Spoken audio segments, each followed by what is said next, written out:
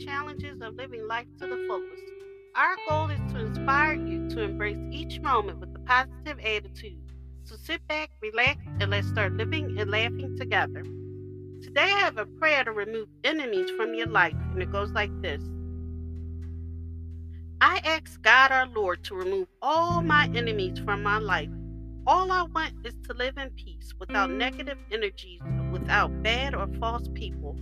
That's why I pray to God our Lord that He will protect me against all the attacks of my enemies. God our Lord, put all my enemies away from me. Keep bad people out of my way. Protect me with all your strength. I believe you. I believe in your powers and your strength.